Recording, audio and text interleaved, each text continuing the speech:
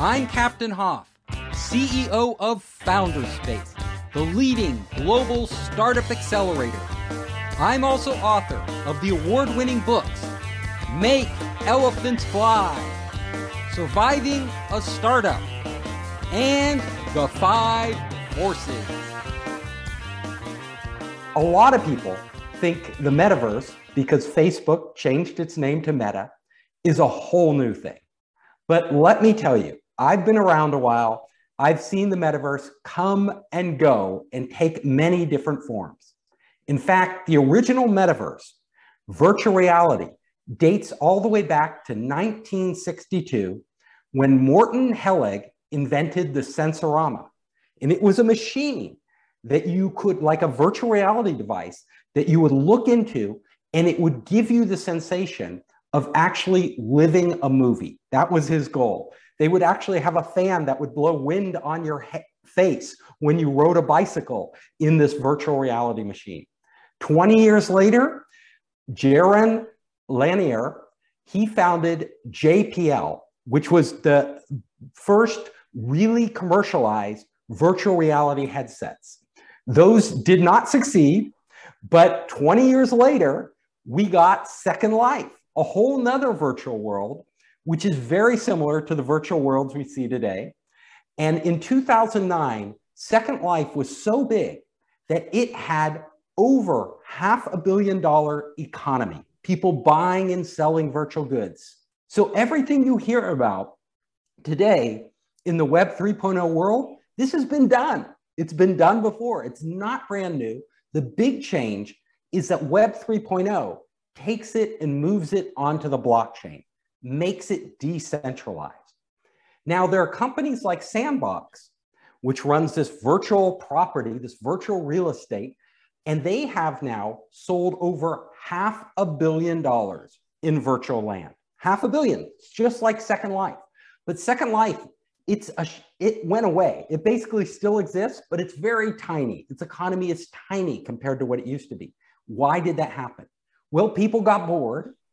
First of all, technology advanced. Second Life's technology didn't keep up with the latest technology, and people moved on. They moved on to Facebook. They moved on to games. Right now, we're seeing startups like Sandbox and Decentraland selling lots of virtual land and virtual goods. There's also NFTs. Now, what people need to understand is that when you're buying a virtual good, whether it's on the blockchain, like many of today's Web 3.0 companies, or back when Second Life was around, it's still a virtual good, meaning it's only as valuable as the rest of the community thinks it is. When that community stops thinking it's valuable, its value will decline because that value doesn't really translate into the real world. Now, the reason we've seen these land prices, these virtual land prices on the blockchains and NFTs shoot up so incredibly high is not because they are inherently so valuable, but simply because people are speculating. They are gambling. They are gambling on the land. They're hoping that somebody else pays more than they pay. And I will tell you, this whole space is rife with gambling. So if you think of it as an investment, you are honestly fooling yourself. These are not long-term investments. These are short-term speculative moves that will go up and down dramatically. A lot of people will make a lot of money, but an equal number of people will lose a lot of money. It's called the greater fool theory. If there's a greater fool out there who wants to buy your virtual land as an NFT or virtual artwork and pay more than you paid, well, then you can make money. But if you don't know when to sell, hold on to your money. There are other investments that are probably better long-term investments. Now, the metaverse as a whole will continue to evolve. I'm a believer in the metaverse. In fact, Meta, which is Facebook, Microsoft, Alibaba, Sony, just signed the Metaverse Standards Forum. That is a forum where these big companies, these big tech companies, hope to create interoperability between different virtual worlds. Basically have open virtual worlds where you could take virtual goods, or if they're on the blockchain, these virtual items on the blockchain like NFTs, and move them between different platforms. That sounds great. That's been the holy grail for years. For years, people have wanted to do this. But let me tell you, it probably won't happen, because how these companies make money is not by allowing you to move assets from one virtual space to another. They make money by locking you in. It's called the network effect. It's why Facebook is so valuable. It's why Google's so valuable. It's why Amazon's so valuable. They build these walled gardens where you have to, the leader in the space always wants to keep you locked in. So they can talk about a metaverse standards forum and how it's all going to be open. But as soon as one platform becomes dominant, they're not going to want people to move all their goods to lesser platforms that can compete with them. It's just business.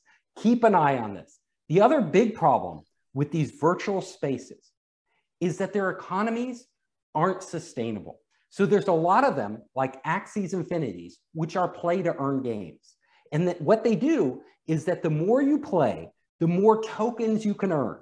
And supposedly, the richer you can become. Well, this works as long as there's more people joining and more new money coming in than money going out. If the money going out starts to become greater than the money coming in, you have inflation, because these tokens become worth less and less and less.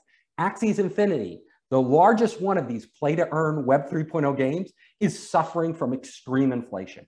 Many of these play-to-earn games have very short lifespans. They'll just put out a bunch of tokens, sell a bunch of goods, make a bunch of promises, and then they go away. Be careful with your investment. That is my advice to you. Thank you very much. I hope you enjoyed the show. If you liked it, hit the subscribe button and share it with your friends. You can help us create more great content by subscribing and sharing. Also, if you want to access our online startup program, our investor network, and our entrepreneur resources, just come to founderspace.com.